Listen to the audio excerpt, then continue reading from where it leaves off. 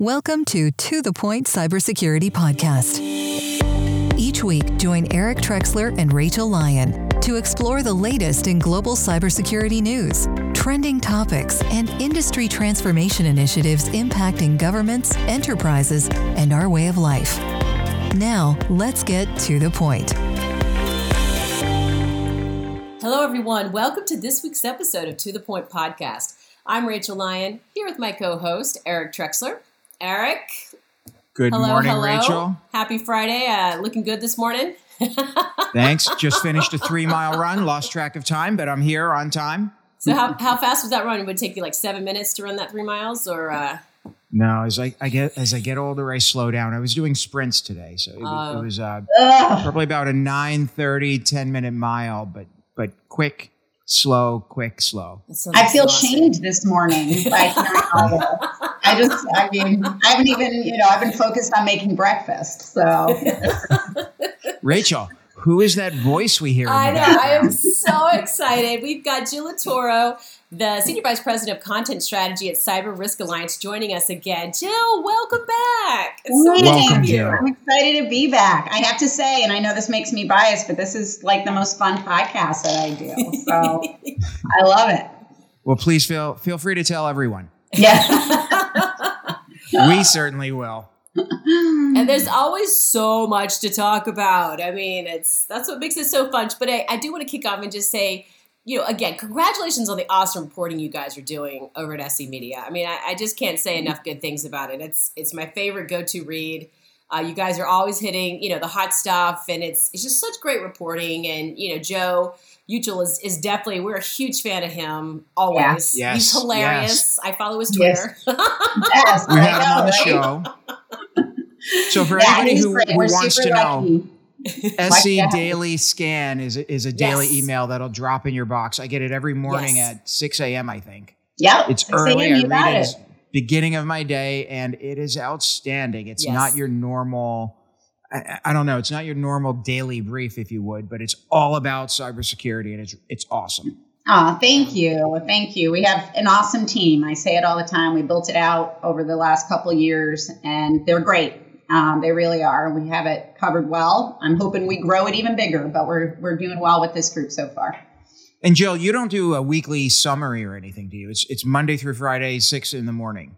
It's Monday through Friday, though I like that, actually, Eric. And we're talking about new introductions in terms of newsletters. But right now, it's a daily. It's everything we publish every day is the daily scan. And then we do have we have a weekly threat intel and cybercrime newsletter. We have a weekly cloud newsletter. We have a weekly government focusing on the federal government newsletter. We have a weekly healthcare, weekly finance. And then we have an alert where it's basically like, you know what, this is big news. We're going to shoot you an email in the middle of the day whenever the news broke and make sure you get it. So that's what we have now, but we have more emerging. We're talking about doing a leadership newsletter.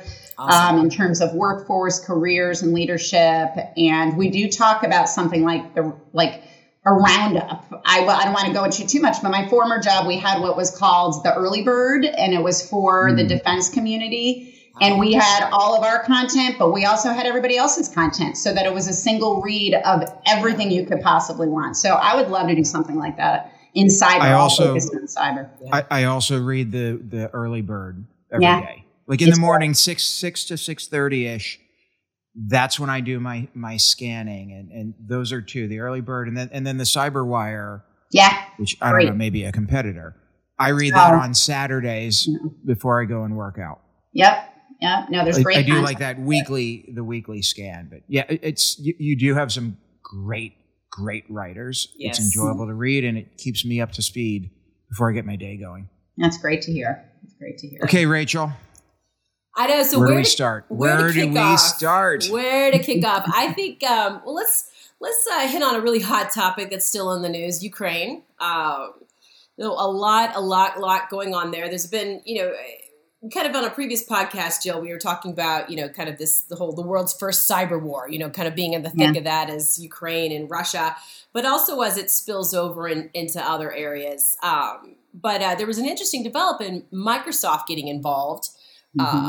recently. And I would love for you to kind of share a little bit more of that with our listeners and kind of, let's talk a little bit. Are we poking the bear here with Microsoft jumping in the fray? Yeah, so Microsoft basically has done this before in terms kind of proactively going in, grabbing certain domains that are tied to ransomware gangs and almost what you call burying them in a server so they can't infiltrate technology. It's interesting and, it's significant. They've done this repeatedly with this particular group, kind of known as Fancy Bear, generally speaking. It's significant, but like I mentioned, I feel like this is sort of where we are in cyber response because, the proactive big measures are necessary, especially when you're talking about the cyber espionage, ransomware gangs tied to nation states and so forth. Microsoft did it for their own vulnerability. If you really think about it, with Microsoft Exchange Server, whenever the heck that was, now it seems like years so long ago, but working with FBI to kind of go in and proactively remove, vulnerabilities from systems in the, private sector. That was a bold move too. And everyone thought that was going to be controversial. So I feel like this is the best that private companies can do without doing true offensive security tactics, which I think generally speaking, everybody kind of frowns upon. So, and they'll pop back up. That's what these groups do. They kind of, there's a big response. They go quiet, or all NATO nations get involved. They go quiet and they pop up with a different name. So, it's a cat and mouse game for sure. Right. So what we're talking about here is APT28 Fancy Bear was targeting Ukrainian media organizations, and Microsoft took 7 of their internet domains offline, which they've done before. Yep.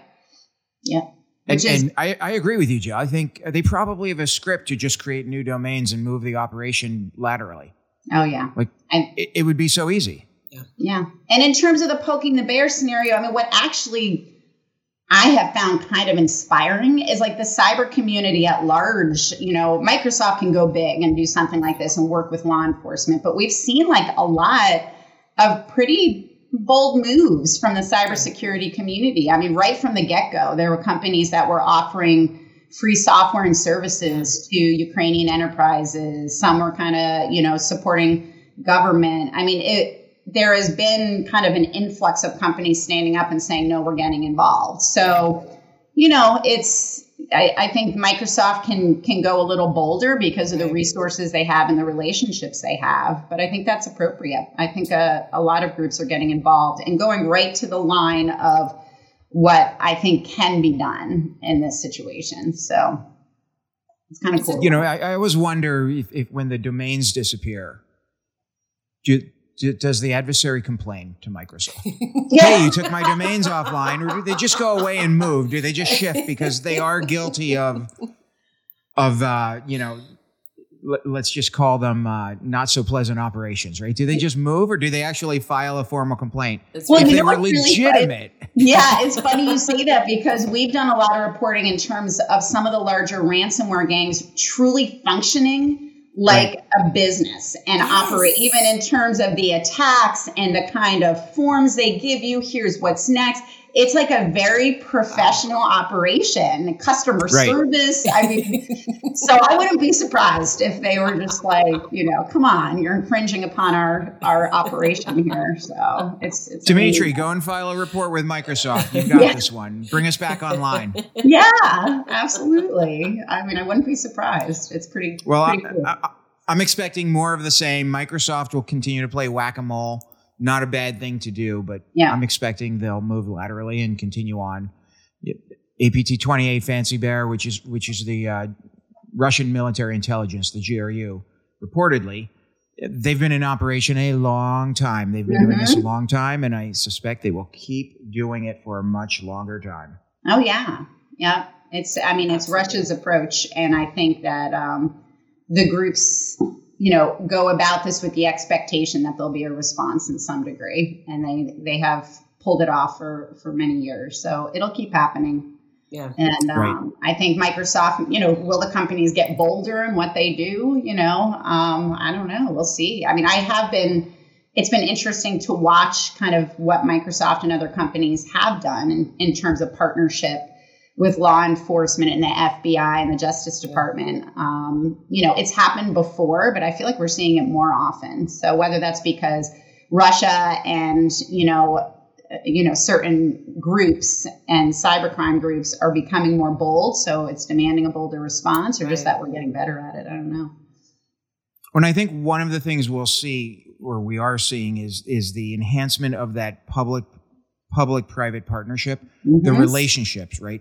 Who do I work with at FBI? Who do I talk to at DHS? I know we're seeing that, and I can tell you, 4 or 5 years ago, it was a mess, right? Yeah. There were an infinite number of contacts. The information sharing was a disaster.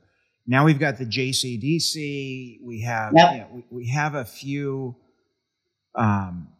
systems set up today that allow for better information sharing. So as the adversary does get more bold, I do think we'll be able to, we'll be quicker. Will we ever get ahead of them? Not my prediction, but I do think we'll be quicker.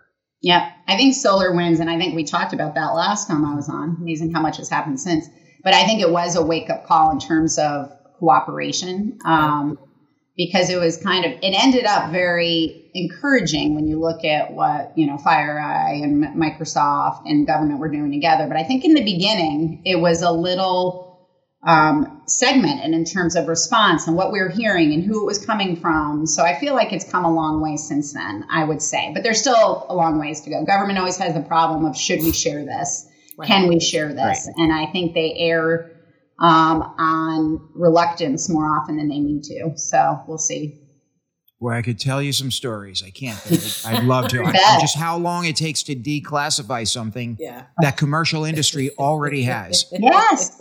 Rachel, the answer is forever in many cases. They just can't do it. And it's like, I have it right here in commercial databases. And it's I could show it is you. ridiculous.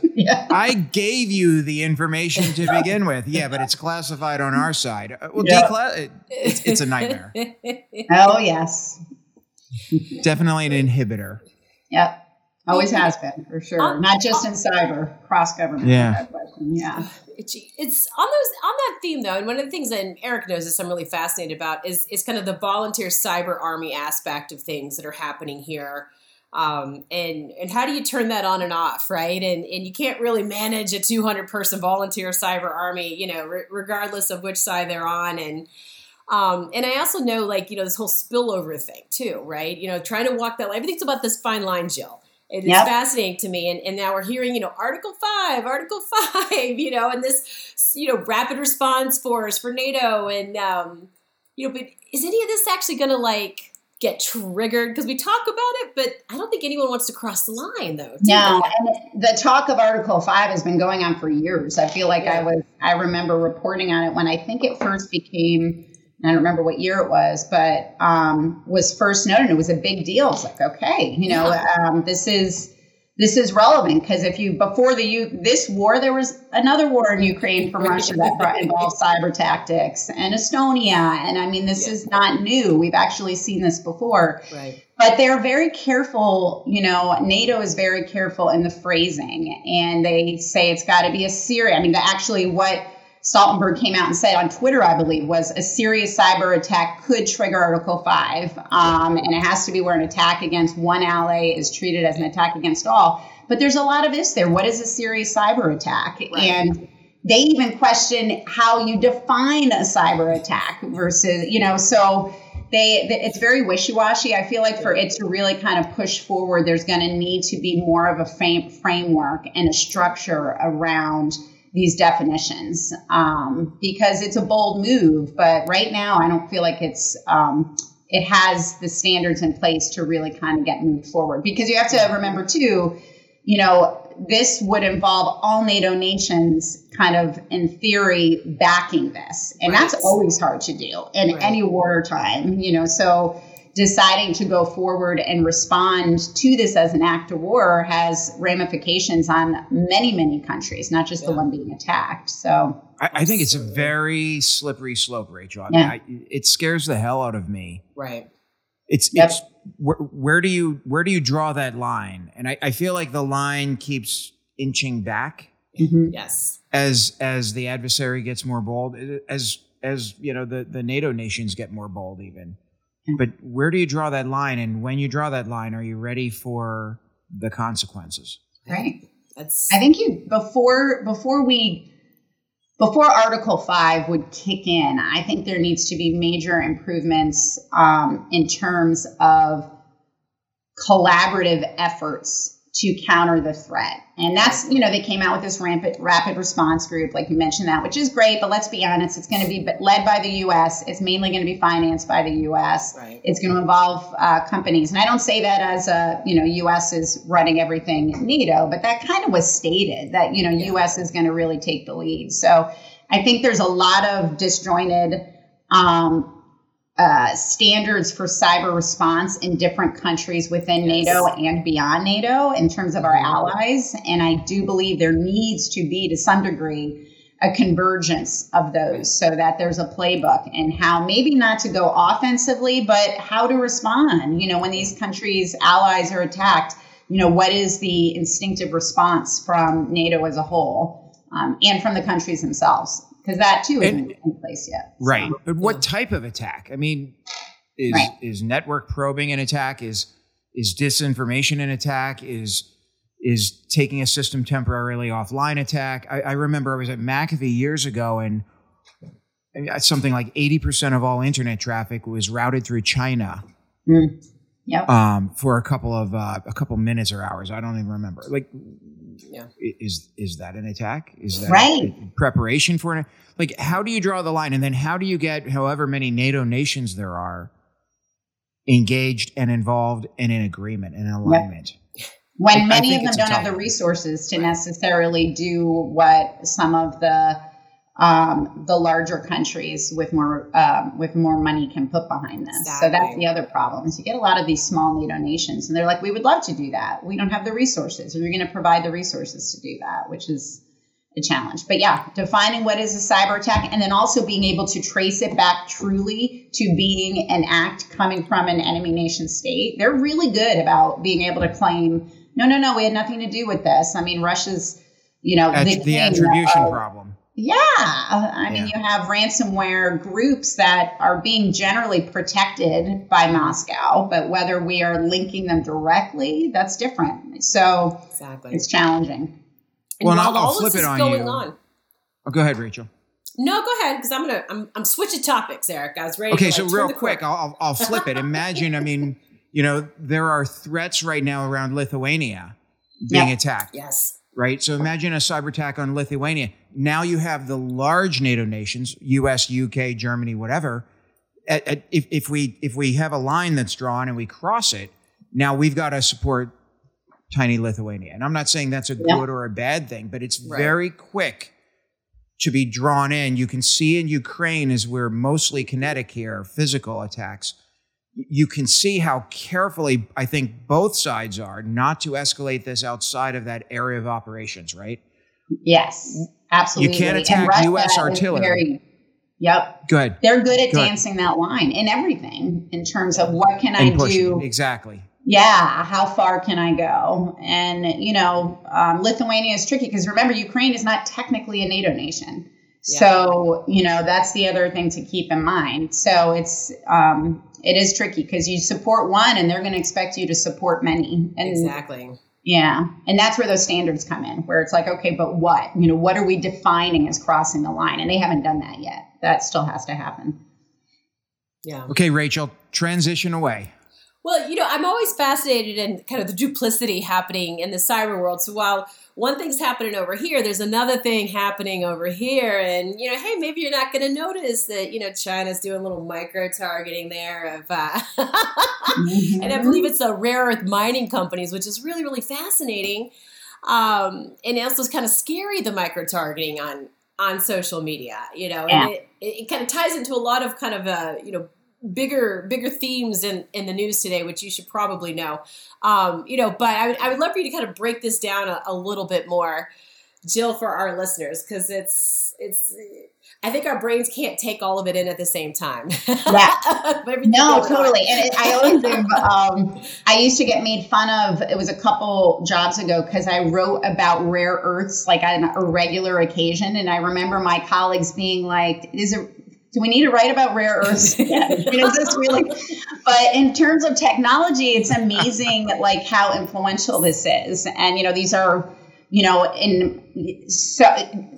basically those, metals that are used in technology development at the very base components very often. And China has dominated and really supplied about, I think usually what I see is at least 80% of the production, including in the United States. So there's been a big push in recent years. Defense Department has utilized rare earths from China, very inappropriate. So there's a big push to manage that and find different sources and develop sources domestically, which has a lot of benefits. But China's coming in recently and, to your point, Rachel, launching this disinformation campaign on social media, where what's interesting about it is they're basically going in and playing on fears. And like I said, a lot of people don't necessarily understand what rare earths is and production in the United States would be, but they're bringing this up and kind of playing the lack of knowledge and the fear factor on that, talking about, whether or not, it's gonna, bring, what was a radioactive contamination and, these sorts of scenarios. And on social media, the general population is reading that, concerns grow. So it's interesting. Like in some ways, disinformation has been happening for so long. We obviously saw it in the election and it had a big impact on the election. But this is a little different where for the election, it was playing on a divide that already existed without question. And it was pushing that and nudging that forward. This one, it's playing on fears. So and then it's creating people who have a lack of understanding of something and making a fear factor associated with that, which could impact efforts. It could make companies suddenly unable to grow and to be able to create this production line for the United States. So it is interesting. It's a little bit of a different tactic that we're seeing. But Jill, I think your sense of following rare earth, despite the poking fun at you, is right on. I was doing some research prior to the podcast, and in the 90s, the Chinese really undercut pricing to the point where most of the rest of the world got out of rare earth mining. So they cornered the market. There's a precedent here. Yep. And these are materials. Before we realized how dependent we were on the market. Right. Yeah. And then we became more and more dependent. So seeing from a disinformation, micro-targeting, as I think Rachel put in the notes, but seeing that disinformation effort falls in line with a multi-decade strategy to really dominate in that space and control it. And it does connect even, our reason for trying to pull away from China is also a cybersecurity story, because if you really, we talk about supply chain threats, these rare earths that are coming out of China are used in electronics, for computer chips. I mean, this is at the very basis of, the technology supply chain. So that's where really, it's not just disinformation because they want to dominate a market. It's that this is a market we can't allow them to dominate because it introduces so many threats into the supply chain. So it's an interesting story. And we're not even talking about lithium and some of the battery type materials that we need in massive volumes as we go to EVs. We're talking really rare components. Yeah. Yep. That we don't have a capability at this point in time to even create domestically. And that's what we're trying to address. So, yep. It's interesting too. It's kind of a China and how do I say this? Their efforts to gain IP, for national benefit, and kind of the correlation to how many Chinese companies are really getting stacked on the Fortune 500 list as well. Yeah. And that increase year over year gets pretty significant. As they have these exploits, it's been fascinating to track. Well, and it's also funny because it does demonstrate the different threats when you look at Russia versus China. Both are certainly significant threats from a cyber as well as a global competition. Or I shouldn't say that. They're both cyber threats. China is a significant threat from a global competitive standpoint. Right. And the Defense Department has come out with full-on strategies on how we can respond to that to make sure that, we win in that area. Whereas Russia, they're not going to necessarily from an economic standpoint dominate. Right. But they are bold and, they're trying to kind of overtake from a geopolitical standpoint. So it's two different threats, really, which is interesting. I think China is the larger one. This week we had Chris Wray, the FBI director, and Ken McCallum, the MI5 chief in the UK, get together. And Chris said it's the Chinese government that poses the biggest long-term threat to our economic and national security. Because of it's that sly theft of IP, whether it's entrance to the Chinese market where you've got a partner or have a Chinese company lead your initiative, or Chinese individuals and schools and universities and organizations in the rest of the world where they have access to that material. Right? And they can export it. Yep, they can export it, and they dominate in terms of trade partnerships in various regions of the world that are really important to the United States. It's not like a country that to some degree is universally seen as an adversary. That's not the case for China. So, it becomes challenging as the United States wants to make sure to not be cut off from other areas of the world. So, yeah. Yeah, and I just did a total sidebar. I just got on TikTok for the first time 2 weeks ago. Oh, boy. You're done for. You're done. Hours. I've lost hours. I'm no more Twitter doom scrolling. Now I'm on TikTok, and the algorithm figured out I like dog videos somehow. Yeah.